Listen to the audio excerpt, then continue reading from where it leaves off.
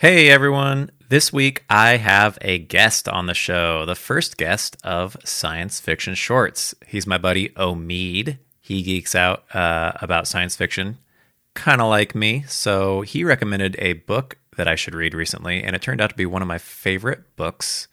Well, I would say my favorite book I've read this year, and it is called The Caves of Steel. It's a book by Isaac Asimov. It's about robots, big surprise. And here's the thing. We hold nothing back. So if you haven't read the book and you don't like spoilers, you might want to read the book before you listen to this. You definitely want to read the book before you listen to this. But if you don't mind spoilers, listen on and then read the book afterwards. So here you go. Hope you enjoy. You had tried to read Foundation, found it very boring, and then kind of not given up, but you were like, Asimov, Yeah, like I would say you correctly said it. I gave up on Asimov. Or really, I didn't. It's not like I put him out of my mind forever, but I was like, this really isn't as good as like I expected it to be. And so I never even really considered reading another book until very recently.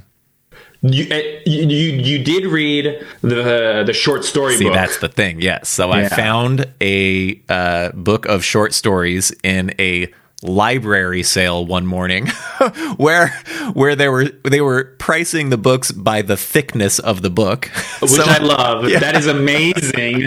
It was great. I put it up to the yardstick and I only paid like $1 and change for this awesome book called By Jupiter. And I was just really I dug that book so much. Not only because I thought the short stories were great, not all of them were 10 out of 10s. Yeah. But enough of them to where even the ones that weren't 10 out of 10s, they at least made me kind of think, you know what I mean? Mm-hmm. They had an interesting idea. But then there were some that had an interesting idea and were also just extremely well written. And on top of that, between each chapter, or actually it's at the end of each chapter, he would just kind of make fun of himself and talk about what he was doing at that time of his life. I mean, I'm just kind of really interested in like a writer's life. You know what I mean? I'm intrigued. Did your copy of? I mean, you had an interest because you had it as the dual, which I learned. I don't know if it's in your introduction. My copy was published. Copyright 1953, cover art copyright 1991. So this one, I think it's great that we both read physical books of this. Oh, it's the best. It was the best.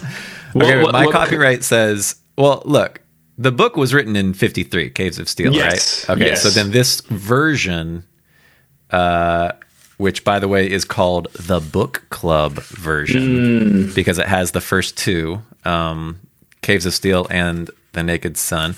I don't know. I'm trying to find, well, here's the thing. So you probably didn't have this interesting introduction because he wrote an introduction to this copy. And the reason was, so this is a trilogy, right? These are the robot trilogy. Okay. And he wrote the first two books very 2 or 3 years apart from each other. And then the third book took him nearly 30 years. Whoa, really? And he explains that in the introduction and it's fantastic. Maybe you can take pictures of each page and I can read it that way. I can also give it. I would gladly do that. But what was interesting is because it took so long for that third book for him to get to that third book, he tried it, but he wasn't happy with it. But then he eventually did. The first two were always sold together. He mentions that. Oh, interesting. When I read that, I was like, oh, that's probably what you have. So that's why my book came like this. Probably. Huh. Because for the longest time, and even though all his fans were clamoring for that third book, he just, for whatever reason, it's escaping me out. But I just love that he has such a way with words that I appreciate even more because I read most of these when I was in high school, college around that time. And so it's nice to revisit it. Even though I didn't finish rereading this, it's kind of obvious. He was 50 pages from the end, you guys. I was so close. And you gave me an extra half hour. I think more, 40 minutes. And so I was watching the football game. I was fine. Who was playing? Niners versus Rams. And by the way, the first drive was terrible. They scored a very easy touchdown on us, and I was thinking, you know what? Maybe I shouldn't watch this. This is going to put me in a bad mood for the podcast. But the next drive we did really well and scored it. So it was tie game when I left. So can you record it so that you can finish it later? Nah, we dropped cable not too long ago. Yeah, but you can still. There's options I can now get a TiVo or something. Sure, yeah. But so Hulu. So when the basketball final seasons come around, I subscribe. It's like $45 a month. So that's why I don't do it for you. No. But the thing is, I don't mind. I don't mind because watching like a full game is kind of a time suck. You know what I mean? It is. Like I don't mind. It is. I'll catch maybe the end of it, and then I'll be fine. It's the highlights or something. Got it. Hey, I wanted to say, by the way, if you guys haven't guessed, and I'm sure the title is going to be informative. Oh yes. We are discussing the Isaac Asimov book, The Caves of Steel. What a great title! No, terrible title. I disagree with you. I disagree with you. Are you kidding me? And even it's funny. I never really paid attention to chapter titles, and I'm planning to kind of do I don't know if I'll do a published book review like you did on Goodreads, but I'm loving the titles of the chapters. Conversation with the Commissioner. Oh, round really? trip on an Okay, first of all, I got to wait. Which one did you say? Say that one again. Round trip. On an expressway, incident at a shoe counter. Okay, yeah, that one's okay. No. Actually, it's a kind of general rule that I actually dislike titled chapters because really? I am like so uber sensitive to spoilers. Okay, they will just wreck a book if it gets spoiled somehow. Even things like that, I'd rather just not know. I just want to have no information whatsoever going into a book. Especially if you read the table of contents before you even start reading. Oh, I don't do that. Are you kidding me? No way. I skip over that. I never do that either. Yeah. But I started writing them down because I wanted to see. I finished chapter 14. So I have, there's 18 chapters. And so I have 4 more left. I will finish that after this podcast because it's but this is the third time or second time you've read it? This is probably like my third, I think. Yeah, okay, so you're good. Yeah, I'm good. And I remember, and I mean, do we want to put spoilers for anyone listening, or should we? How do you want to handle that? I was kind of thinking about that. Like me personally, I'm thinking, okay, would I listen to this episode if I hadn't read the book? I absolutely wouldn't. Okay, unless it was a book that I just did not care about whatsoever. Obviously, if it's sci-fi, then I'm going to care about it. But. Mm-hmm. I think not everyone is like me. You know what I mean? Yes. I think most people don't care. Well, I know most people don't care as much as I do about spoilers. But I think actually a lot of people just don't care about spoilers at all. Yeah. A good friend put it this way, that like it's the journey, right? You might know. I'm trying to think of something to spoil where like... Scooby-Doo, like Mr. Jenkins. I don't think anyone ever got spoiled in Scooby-Doo because there's always the old man. But like, it's the journey, not the end that some people enjoy more than others. Yeah. Okay, so let's just say, at least for this book. I think you should. I think you have a way better way with words. I tend to ramble, so I'm gonna go to you to like rein me in. If I ever go off the rails, I'm gonna go. The banter is the best part of podcasts. Okay, but what I'm just gonna say is that spoilers abound. Okay. Yes. we're not gonna hold anything back. And I'll try to talk about, because I've read his entire book catalog, and so. I might be getting ahead of myself, but there's parts of it that I'm like, oh my God, reading this now, I'm like, I see how it touches onto his other books. And I'm just like, it kind of blows my mind a little bit. You better not spoil anything. I won't. I'll just say that it's so cool to see the roots of that. So to speak. Yeah. Oh, totally. Yeah. Mm-hmm. By the way, I don't know if you just heard this car pass. Now I just remembered why we were talking about before when we're going to do this. Why I typically do this at night, because it is a freaking parking lot next to me. Okay, so we'll just see what happens. We'll see what happens. I didn't hear anything. Yeah. But the microphone won't pick it up either. If there's something really bad, I might be able to take it out in post, but who cares? Okay. Hey, and one other thing, we really haven't even started talking about this book yet. Okay, we're just. But I wanted to say, people know who you are. Do they need to know? Oh, yeah. Hey, Omid. This is Omid. My buddy Omid. Actually, Omid recommended this book. Do you remember what the situation was? I don't. Yeah, it was at night, and you came over, like, because, you know, we were both late at the office, and you were telling me about this book. And the short stories book. Yeah, and you're like, oh, I want to read iRobot, and I'm like, that's not tech. Yeah, and I was like, no, you should read Caves of Steel. Yeah, because as you were going to say, iRobot is apparently technically, it's not a book, right? It's like, and technically, this is part of the introduction too. Not even his title. He apparently The Caves of Steel. No, iRobot. The title iRobot was written by another man, and I'm going to see if I can quickly get it here. It started with an E, in a magazine, because a lot of these short stories were first published in sci-fi magazines during the Golden Age, apparently. Yeah. And some other guy had written another short story called iRobot, and then when Asimov wrote his short story, the publisher an editor said, "Oh, let's call it iRobot," and Asimov told him, "But someone already wrote this." He's like, "Who?"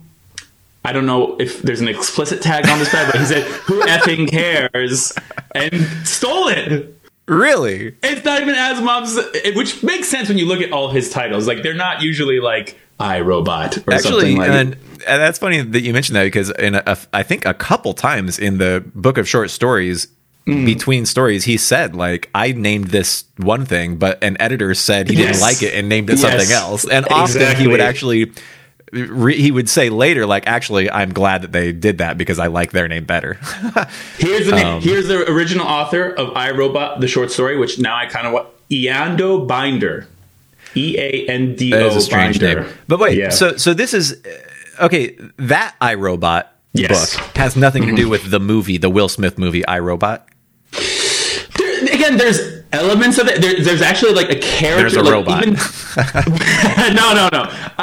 There's no. The only robot that kind of you don't want spoilers, so I won't say anything. Now hold on a second. Are we talking about this other guy's book, iRobot? No, we're talking about Asimov's book. I don't know this other guy's book. I've never read his short story. Okay, I understand. It even exists in a form. That's what I was asking. Okay. So anyway. Yes. So look. Here's the thing. You're telling me there is a set of short stories. The title of that set of short stories is iRobot. Correct. And there are elements from those short stories. In the movie. They grab elements from that to make the Will Smith movie iRobot. And a character. Okay, because I think I know that this book is not, what iRobot is based on, but there is totally inspiration from this book. Absolutely. The three laws. The three laws play throughout. Okay, but I'm just saying they're all explicitly written in this book, The Caves of Steel. They are. Yes. Absolutely. Yes. And it's like a detective story. You know what I mean? Obviously, the robot. Okay, we're gonna get into this, man. Yes. The robot looks just like you and I. You know what I mean? Looks so in the book. In the book. In The Caves of Steel. Yes, in The Caves of Steel, correct. And not in the Will Smith movie, obviously. Yeah. Now, interesting. Now, you could.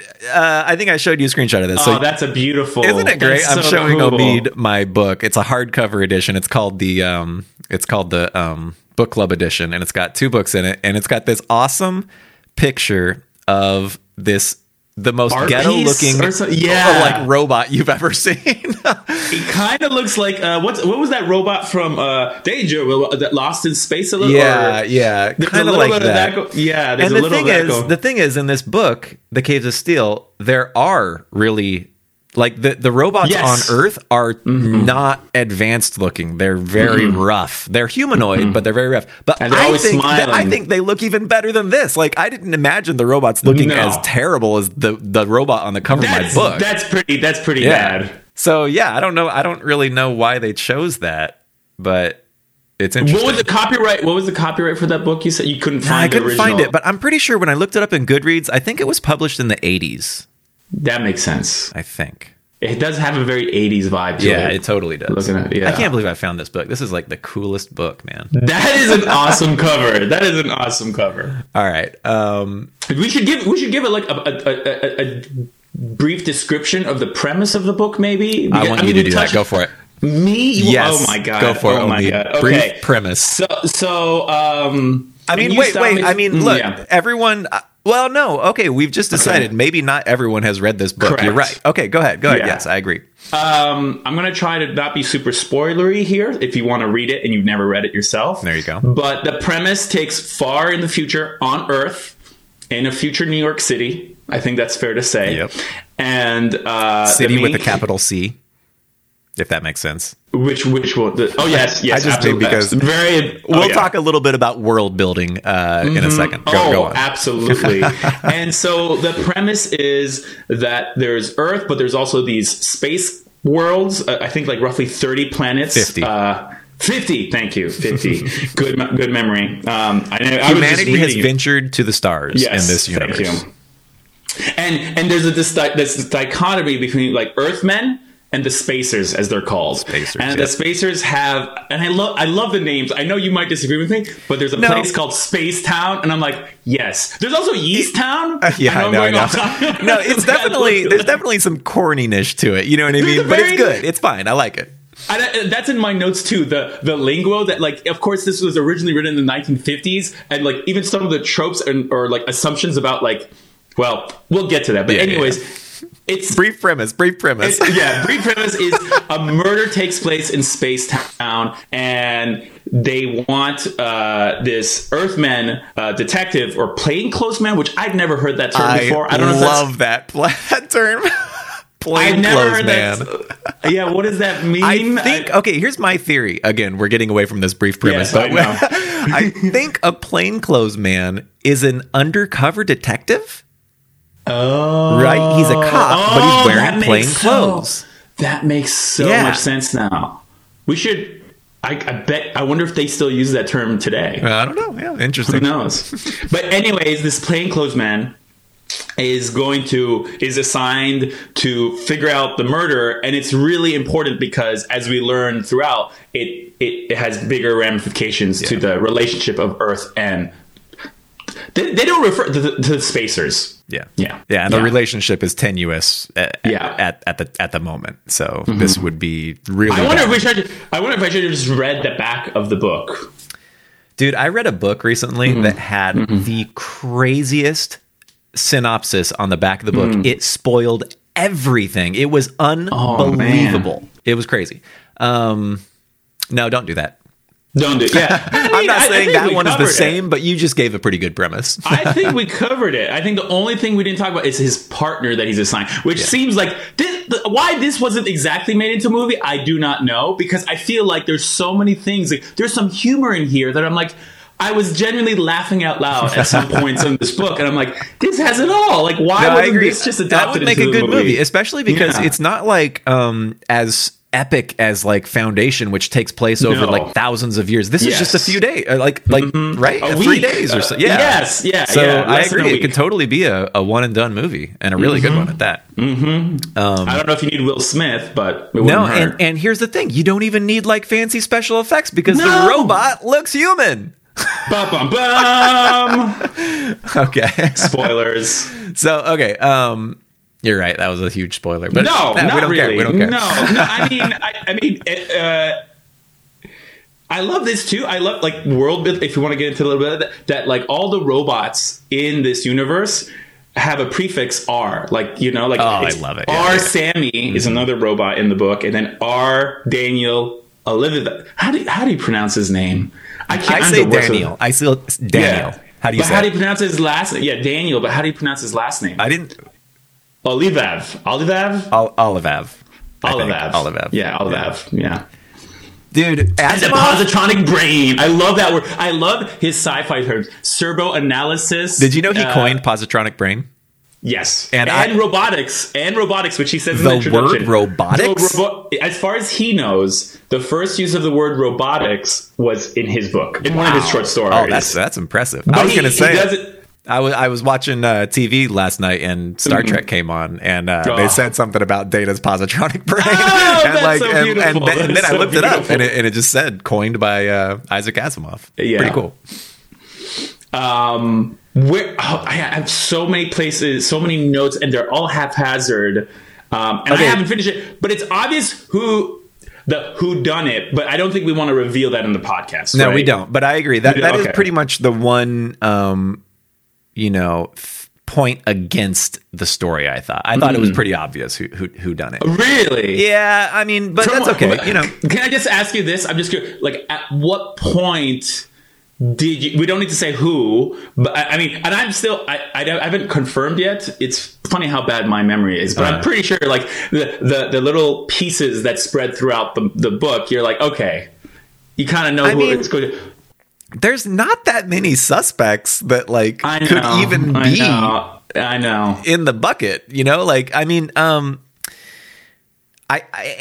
also the author wants you to think that this person did it at various points, and then wants you to think that he didn't do it. Yes. You know what I mean? So it's like, I don't know exactly when, but it just was not a surprise whatsoever, I guess I should say, when I found out.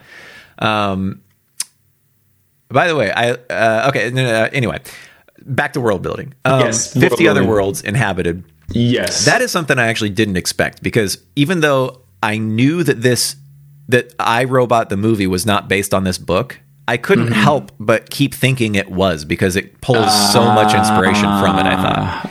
So there's no world building really in iRobot that I can remember anyway. No. Yeah. Yeah. And so that was kind of like a treat, finding out that, I get to learn about all these other, worlds that we've been to, this relationship with spacers, and just like the time you said it takes place in the very distant future. I think it's over 1,000 years. A millennium. Yeah. It's even a millennium into the future. Okay. Yeah. So it's just kind of interesting. Like when I hear that, when I start reading a book, when it says that, I think, exciting. Like, what cool technologies is the author going to come up with that I get to find out, And, obviously robots is a big one. And the pressures, how do you want to put it? Like the positronic potentials that he mentions later. I love that word too. That is not what I was going to say. Okay. What I meant was the societal pressures. Yes. Like how economic pressures. Evolved. Basically the humanity has moved into cities. They don't live between cities anymore. And there's just 50 cities on Earth. And they're not even cities in the way we would consider them today. They've just grown so big that they're all connected, and basically no one really goes outdoors anymore. Is that right? That is absolutely correct. And the city, it's all you could this is why I like the name Caves of Steel, but the Caves of Steel refer to the city, which is this. I picture it like a kind of steel dome, and just everything is there, and everyone eats yeast. Apparently yeast is everything. And what I was trying to describe is that basically this is a house of cards. You know what I mean? If one thing goes wrong, this whole society is going to crumble. They're pushing everything to the limits at this point. And that actually comes up as one of the main kind of motives in the book, actually. But we won't dive too deep into that. But it is, I will say it's funny, because in this far future, a millennium from now, it's unbelievable that humanity has reached 8 billion people on Earth. I know, that's no big deal. I know, we're so 7.7 what do you think it was at the time of writing? 4 billion? 4 billion? Yeah, 1953.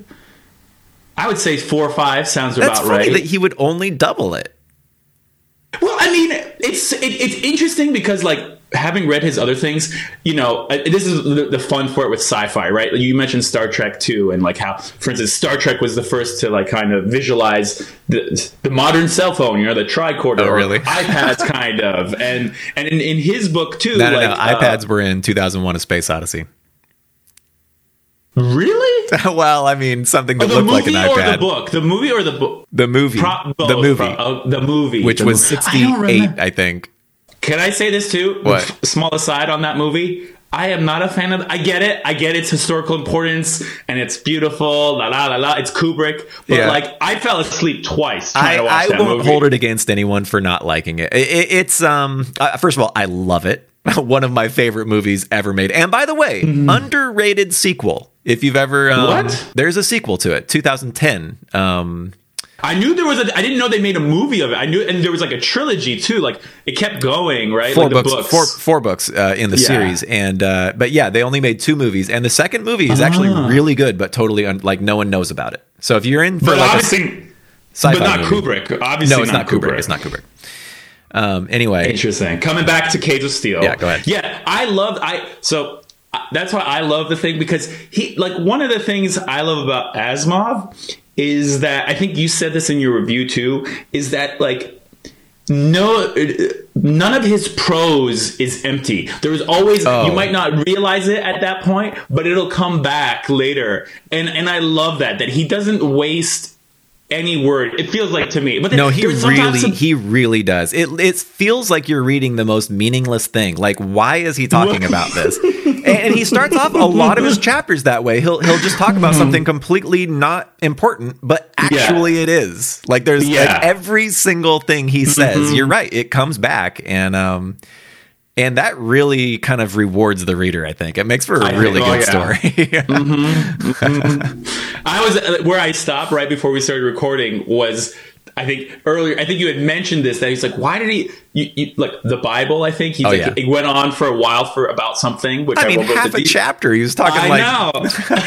I did not expect to read about Bible stories in this sci-fi book, you know.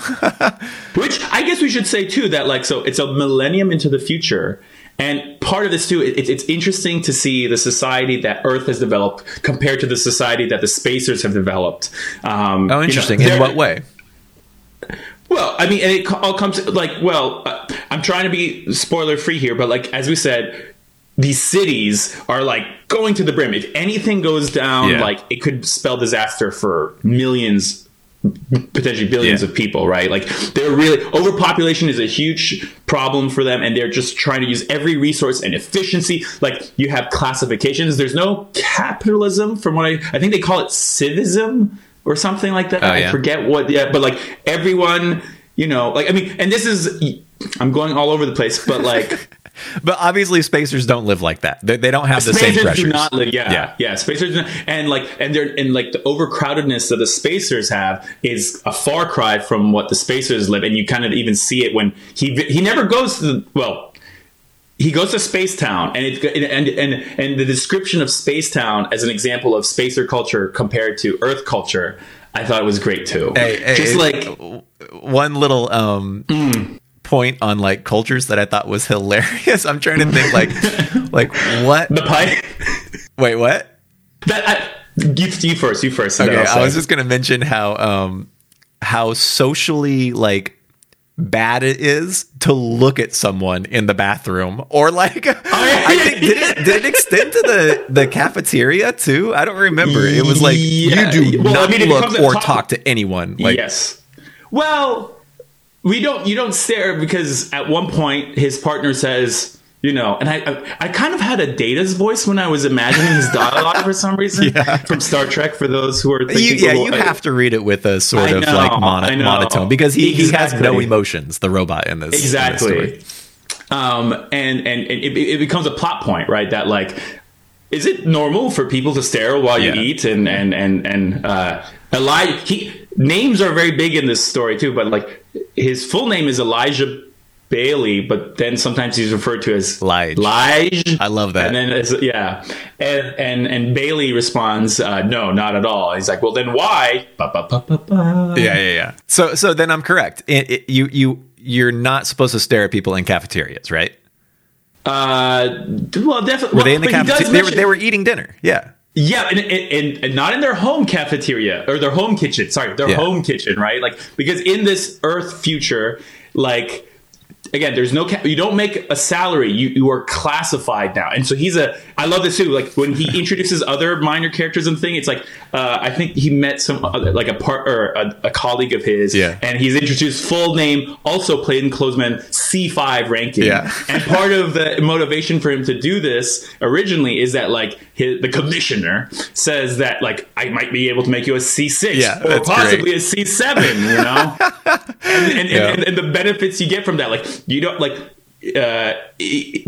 later in the story when he brings a partner home, he's like, you know, not that the robot would care, but he's just like, oh, we have a wash bin at home. Yeah, because he's a C5. Most people aren't C5s.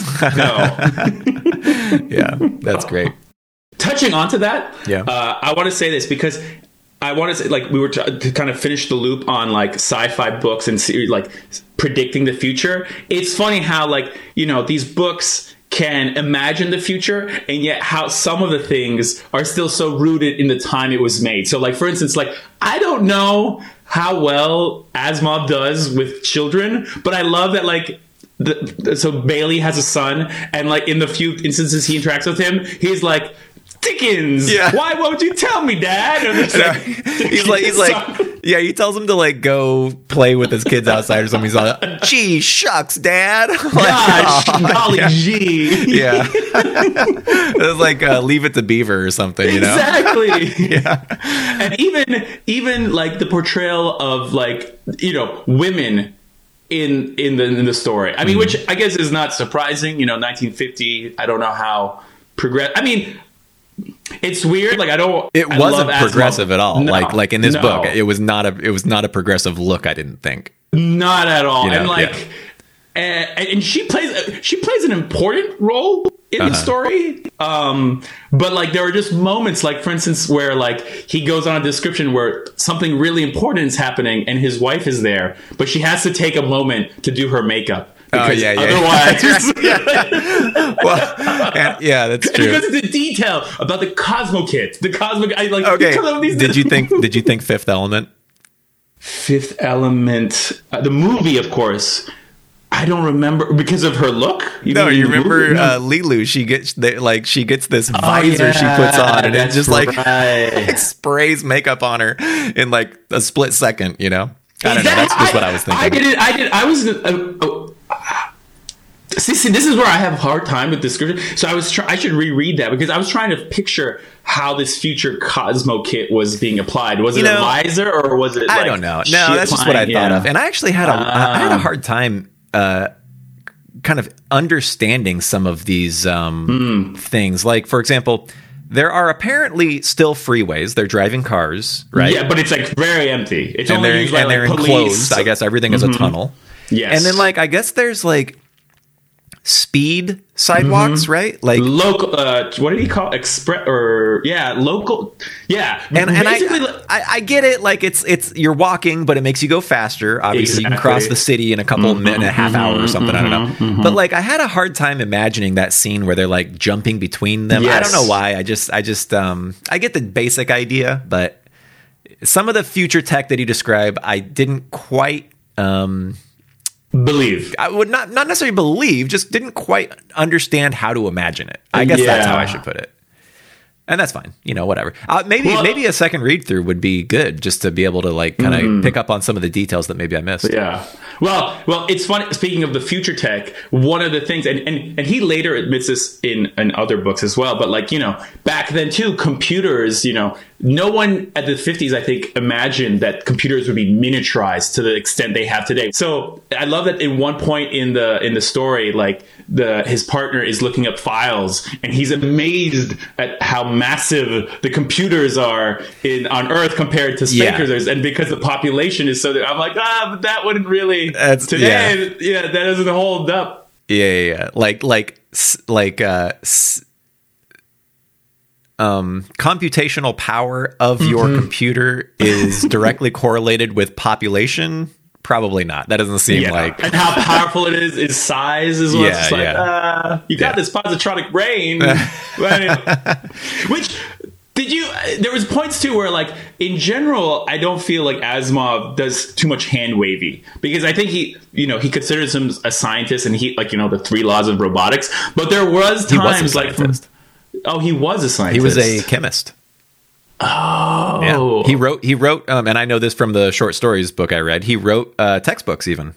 That's right. So he was a smart dude. I didn't know. And he actually. Oh wow. Well, it shows. It shows. Like not anyone can just write this stuff. I feel like the only kind of hand wavy was like so. Oh man, I don't want to be spoilery here, but like the way. Okay, no, this isn't spoiler because we just talked about how the robots have a positronic brain. Yeah. And at one point they're explaining, the positronic brain, is it possible for you, all positronic brains have it ingrained in them, the 3 laws of robotics, which I wonder, do you want to do the honors of repeating the 3 laws? I don't think I can memorize them, but I don't. Let me see if I can. Let me see if I can remember them. Okay. Law 1 is a robot cannot harm another person.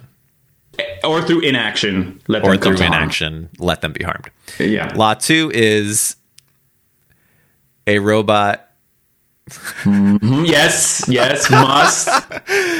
A robot. What do robots do? Why do we have robots? Because they... I can't remember. No, I can't remember them. I'm sorry. I can't remember. Just say it. Fill me in. It's engraved in my positronic brain, or my bio brain, which is that the second law is a robot must obey all orders from humans as long as it doesn't conflict with the first law. And then the third law is a robot must preserve themselves as long as it doesn't conflict with the second and consequently first law. So that's the principles of the first laws, or the 3 laws of robotics. Okay, so what were you going to say? That there was hand waviness in this, or? Well, okay, this gets a little spoilerific, but so the first law is a robot cannot harm, or through inaction harm, a human being, right? Yeah. And Elijah, at one point is talking to a roboticist about this and saying, is it possible though that a robot could, and there's a whole scene about it. And I love too that he has it's such a 50s device. What was it? Which I've never used. Wasn't myself. He had a whole ruler, book. He had a whole book in a very small thing, and he could only read the contents with a device, right? Was that is that what you were talking about? Right, but it was like a ruler. I feel like there was a ruler back in the 50s that all scientists love. Oh, a slide rule. I've never. Have I used the slide rule? No, I'm sure you haven't, and neither have I. I used the slide rule app because I thought it was cool once. I actually don't know if I was ever able to figure it out, but anyway. So he uses a slide rule and he asks the partner some questions to basically verify. And I do love the way he says it, the doctor's basically in layman's term talking to Bailey about it and saying a doctor, when he does a test and he hits your knee to test your reflexes, tells him whether you have a neurodegenerative problem or something. And so similarly, through asking these questions, he can verify that a robot has the laws, and that it would take so long. And I'm like, it's like I think what your problem with it might be is that that right there, that is an act of soft science. It's like a psychology thing. You know what I mean? Yes. But then you can't give numbers at hard science. You can't. Anyway, that's kind of how I love it. I still love him. Even though he does it, but it's funny because I've never this being my third reread second reread of it. I just thought it was interesting. And then there was one more scientific thing that I was just and it's so. I don't want to spoil it for you if you continue to read more of his books. But there's this technology called servo analysis, where it's basically like a polygraph, a very fancy polygraph. And somehow through that, it can tell if you're lying, which, we have a polygraph today, so it's not that crazy. But then it gets a little part where, at one point, it's being used to tell the motivations of someone. And I'm like, Okay. So, I'm gonna. Yeah, so that's kind of like what Daniel, his original thing was to do, right? Because he could kind of... through someone's brain waves or something, right? Yes. He could just see, nope, there is no possible way this guy could have murdered someone because his brain waves don't support that idea.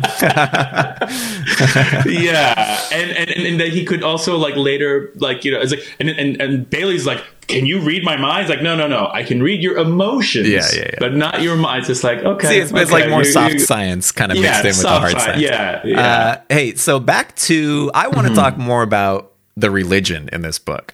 First of all, my favorite part of a lot of novels is more kind of fantasy novels, I think, is the made up religions in them. Game of Thrones. I've also read a book and a half from this series, The Wheel of Time, and I just love and that's part of world building, right? Making up religions in a society, things like that. Yes, and I did not expect to get any religion in this book, but there's actually a lot of it. And I thought, we mentioned there's a chapter where for the first half of it, he's talking about his wife's name is Jezebel. Yes. What does she go by, though? Jesse. Jesse, that's right. Yeah. Yeah. And that was an awesome story, by the way, and that I thought had nothing to do with the rest of the story, but it turns out it does. And first of all, did you know that Jezebel was not a harlot? Oh, my knowledge of the Bible and or just like even or like religious texts is not that exciting. I mean, I know like maybe the basic ones about Moses and whatever, but like I didn't know anything about Jezebel, so I just kind of took it on. But so like in at least America, I'm pretty sure like the notion is that Jezebel is this like adulterous person in the Bible. No, and that's referenced in the book too. Yeah, exactly. Yeah, but it turns out she's not. She did some terrible things. She murdered she had a bunch of prophets killed or something. But as it turns out, she wasn't like. But didn't she? I thought at some point in the book too, it mentions that like in order to protect her husband or something, she did sleep with someone. Okay, maybe, but that doesn't. I thought okay. Like, I straight up had the notion that Jezebel was literally like a working harlot. Oh, you know what I mean? A prostitute in the Bible, and I don't know what I don't know why I'm imagining that most regular people, at least maybe in America, I don't know, have that same idea. But as it turns out, that's not the case at all. Or at least mostly not the case, right? Depending on how you look at that act. But but I that was kind of an eye-opener to me. I mean, really? remember, like the whole point was he explained what Jezebel was, and it wasn't what she thought she was. Yeah. And so that disappointed her. Because she liked being kind of like the bad mischievous girl. You know what I mean? Yeah. Like a secret. Yeah. So that was kind of an eye-opener to me. I didn't know that.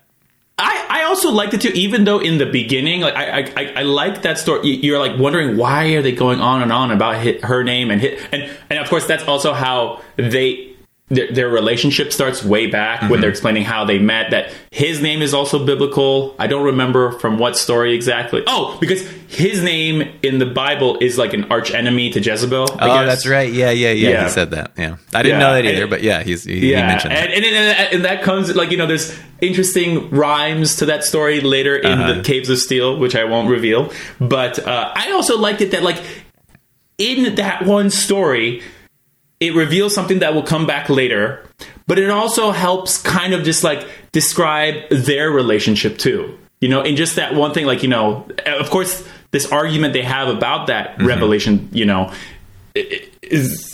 very important too. But like, you get a lot about their relationship without having to be like, oh, and they've been married for 20 years and they have a kid now and blah, blah, blah. It was like a very, nuanced thing for a sci-fi writer to write about. I thought that's true. It's like a very you don't normally see that emotional, touching thing, And I was like, wow, Asimov, I did not sign up for this, but this is really good stuff.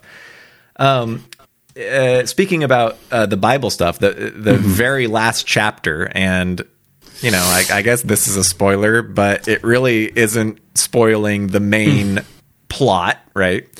The last paragraph basically has like the most awesome line, God, which I know you didn't reread through this time through, but I think, do you remember it? It's biblical. Well, I'm looking at it.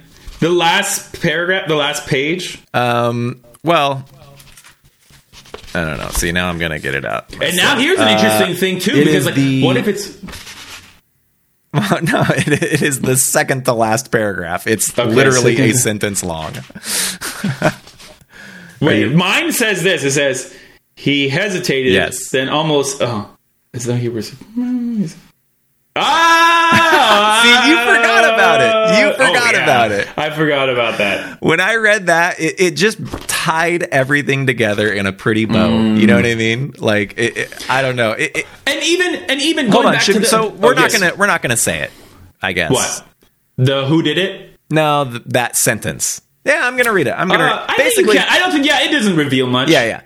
Okay, you're right. It doesn't reveal much, but I honestly think it is the best line of the whole book. Oh wow! Because okay, basically the robot at the very end says to the protagonist, "Go and sin no more."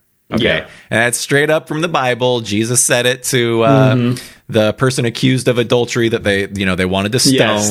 He who he who has not sinned cast the first stone, right? And then he says to the girl, "Go and sin no more." And it's just like it's like it shows how Daniel, the robot, is so smart, and actually he knows all the customs of the Spacer's life and everything. Yeah, but he's a child when it comes to Earthers' culture and knowledge about what daily life is like, and any religion really at all, because I don't think they don't really have religion not in Spacers. No, the Spacers like it said like personal philosophy of science. I think something like that. But it's just so great. It's so childish or like naive. You know what I mean? Like and kind of like he doesn't know any better. You know, he doesn't. I mean, there's nothing wrong with saying that. It's just people wouldn't say that. You know what I mean?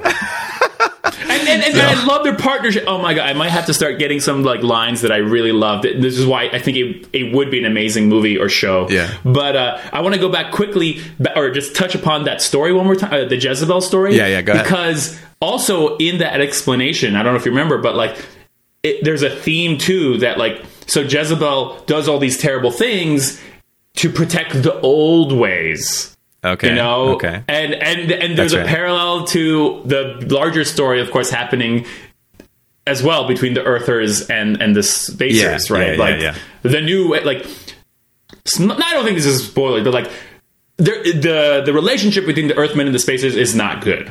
You know, and I thought this was interesting to me too. Like today, where we are, where talking about automation, like people losing their jobs today to automation, and how in this book, people are like literally. So like, even though it's like in the from the lens of 1950s, like there's a page boy or something in the police office, and he loses his job to a robot. And I'm like, in my mind, I'm like, wouldn't you just like message them today? Like, do we even have page boys? I don't think you have a page.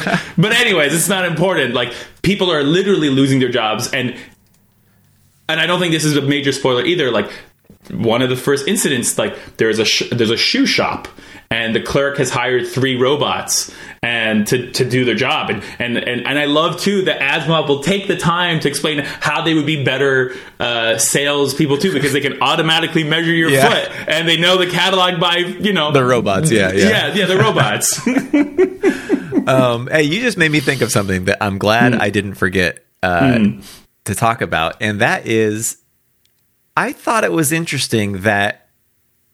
Okay, so there's this philosophy that gets brought up by the Spacers about basically what Spacers want humanity to do in the near future. Yes. Right?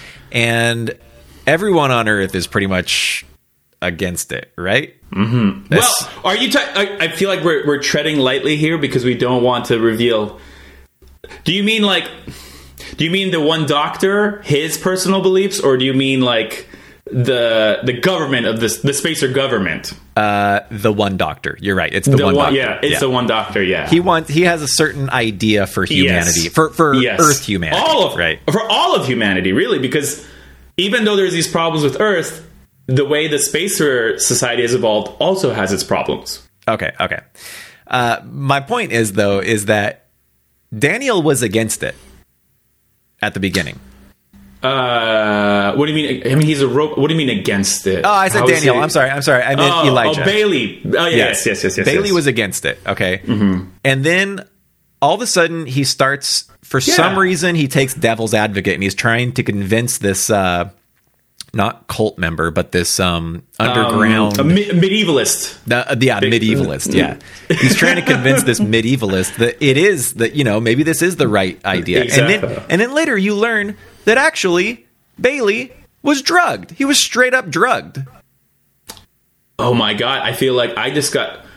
When did he get drugged? He was straight up drugged by that. Okay, do you remember when he passed out? He passed out for some reason. He passed out when... Yeah. Okay, he passes out. They give him a drug, and they straight up tell him, we gave you a drug. You weren't totally... and the purpose of this drug was to make you agree with what this guy wanted for humanity. Okay? Wow! And so basically, you find out later that he was drugged, and that's why he was taking that side. But in the end, he just kind of keeps agreeing with it. He does truly believe. Well, I think, and I just thought it was weird that Bailey, you were drugged, right? You would be pissed. Yeah, you were drugged. That's why you are on board with this idea. But I feel like he just kind of well, I don't care. I mean, and I'll say this. I'm kind of the same way when it comes to advertising. Okay, sometimes I know that I am being I'm being convinced through subliminal advertising or something. You know what I mean? But sometimes I'm like, you know what? Who cares? I want a burger right now. Okay, I didn't before I saw this movie. I want one. Big deal. Which, fun side story. In the iRobot movie, there was so much. What do you call it? Product placement. Product placement. Really? I think there was the Audi cars. Okay. He had the All-Star. What are those shoes? Those retro shoes that are kind of All-Star, Converse. Yes, thank you. Okay. Will Smith wears those, and so many. Even his sound system is Bose or something. I don't know. Forget it. I hate the state of advertising. It's so bad. It has gotten crazy. Yeah. Yeah. But I totally, oh my God. Well, that'll be fun to come across to really pay more attention to that. Oh, so you don't think you think that's in the last 50 pages, huh? Yeah, that's not in the last, right. That's probably in the last 50. And I mean, he passes out middle of the book, but it's not revealed until later. Crap, what was I forgot what I was going to say. But I think we see his journey through that because, maybe this drug makes him more agreeable or whatever, but as he's going through the city and trying to do and doing his investigation, he sees it, right? When he goes to the kitchen, I love that phrase. I think I might have even taken a picture of it too, where the image of everyone coming to the communal kitchens to eat reminded him of the time he went to the zoo with his son and he saw all the birds flock to the bird by seed, the way, the zoos in this time period have birds and a mouse or something. There was it was a terrible idea. There's basically no more major animals in the world. I mean, and describe it. The topic of climate change doesn't really come up in the book, even though overpopulation is clearly there. But he mentions how they were just constantly deforesting things, and so it goes so far into one part where he's dropping saying their nuclear energy down in the bottom of the ocean. He mentions, yes, I love that, and that maybe we could self-sustain Earth's population by stealing the water, that we'll put special solar panels near Mercury and beam it to Earth, and take the oxygen from. I love that he just the water from Saturn, I think, or something he goes that. all over the solar system to do it, but then he realizes even then. If something goes wrong, the whole cookie crumbles, Yep. Man, I love this book. I love this book. So did I. I so really much. appreciate the recommendation. This was probably, I think this was the best book I've read this year for sure. So really? Oh my God. That makes me so happy. You saw how fast I read it. I think I read it in 4 days. Yeah, less. I'm pretty sure it was less than that. I was come on. No, it was a good one. It was a really good one. And like I said earlier, I'll probably revisit the Foundation series, and I'll be interested. You recommended me another Asimov one that you thought I might like. I think it was written by two authors or something. Yes, Nightfall, I believe. Yeah. That one's more like, and that doesn't fit into his like grand scheme, because I want to say this for the listeners as well, which is that, like, Asimov made these 3 trilogies. There was the Robot series, the Foundation series, and then this kind of Galactic Empire series, which was actually his first trilogy, honestly. He says that all in that introduction that you need, that juicy introduction.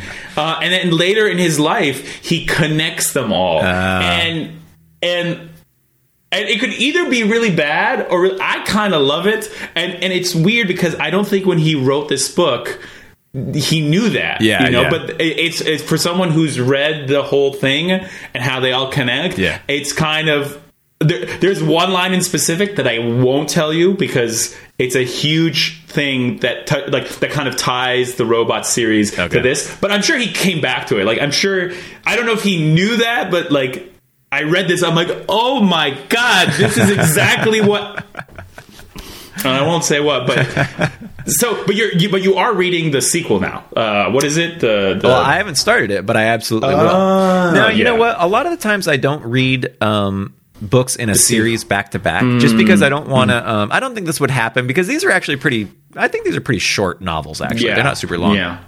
But 260 pages, Yeah, I don't want to get, like... sequel fatigue, you know what I mean? Like too much Asimov or of the same universe in one sitting. So I think the next book, since you asked which next book I'm going to read, I think the next book I'm going to read is The Cat Who Walks Through Walls. Have you heard of this one? I'm going to look it up right now. The Cat Who Walks Through Walls. It is by Robert A. Heinlein, and the cover of the book just grabbed me. Like, I can't not read this book. Wow. The cover, for our listeners, basically is this kind of like space secret agent looking girl, right? Kind of real sexy girl holding a gun. I don't know if you're looking at the same one I'm looking at it. Okay. I'm looking at it right now. And then there's this strange, like, man behind her who has white hair but doesn't necessarily look old, and he's got like this Egyptian look about him, like weird costume going on. Dude, he's Khan. He's like straight out of Khan from Star Trek 2. Even this like little shoulder. Right. If you look up Khan from Star Trek 2, he's like a straight copy of him. Okay. Anyway, in the background, there's a window, and it looks like a moonscape. Yes. So maybe they're on the moon. And then to top it all off, there's a orange tabby cat on the girl's shoulder. Yeah, but look at her hair. I love how elaborate her hair. She kind of has this. I was going to say Asian kind of inspired hair. Very elaborate kind of. Wow. Anyway, I have no idea what the book is about. It just kind of grabbed me at the used bookstore, and so I bought it. And I'm kind of on a Heinlein kick right now. I read some other good books by him, so I'll have to check it out. Anyway. All right, Omid, should we wrap it up? I think so too. Is there anything? Was there any line I wanted to just quickly? Sign us off. Sign us off with an Asimov line. Oh my God! Well, you had the best one there. Go and sin no more. That was the best one. That was a pretty good one. I will. I have the perfect one. I have the perfect, which just says, and this is why when you read the rest of the series, you will love this the character, because it's not just like these high level concepts. There's also like these awesome characters, and there's this one line that Daniel says, like kind of what you were referring to in his naivety. Yeah. He was. I wonder if I should read the whole dialogue. Okay, so no, make it quick. Give us a quick one. I'll make it quick. Okay. Our Daniel turned his eyes full on his human companion. You are my partner, Elijah. It is well that you know my weaknesses and shortcomings. Ooh. And it's so beautiful because it just sets it up, right? It's like like he doesn't because the robot he won't lie, you know, and he's and even if it's not for his own good, like he's telling him how he could kill him, basically, right? Yeah, but he that's all he can do. He's a robot. Yep.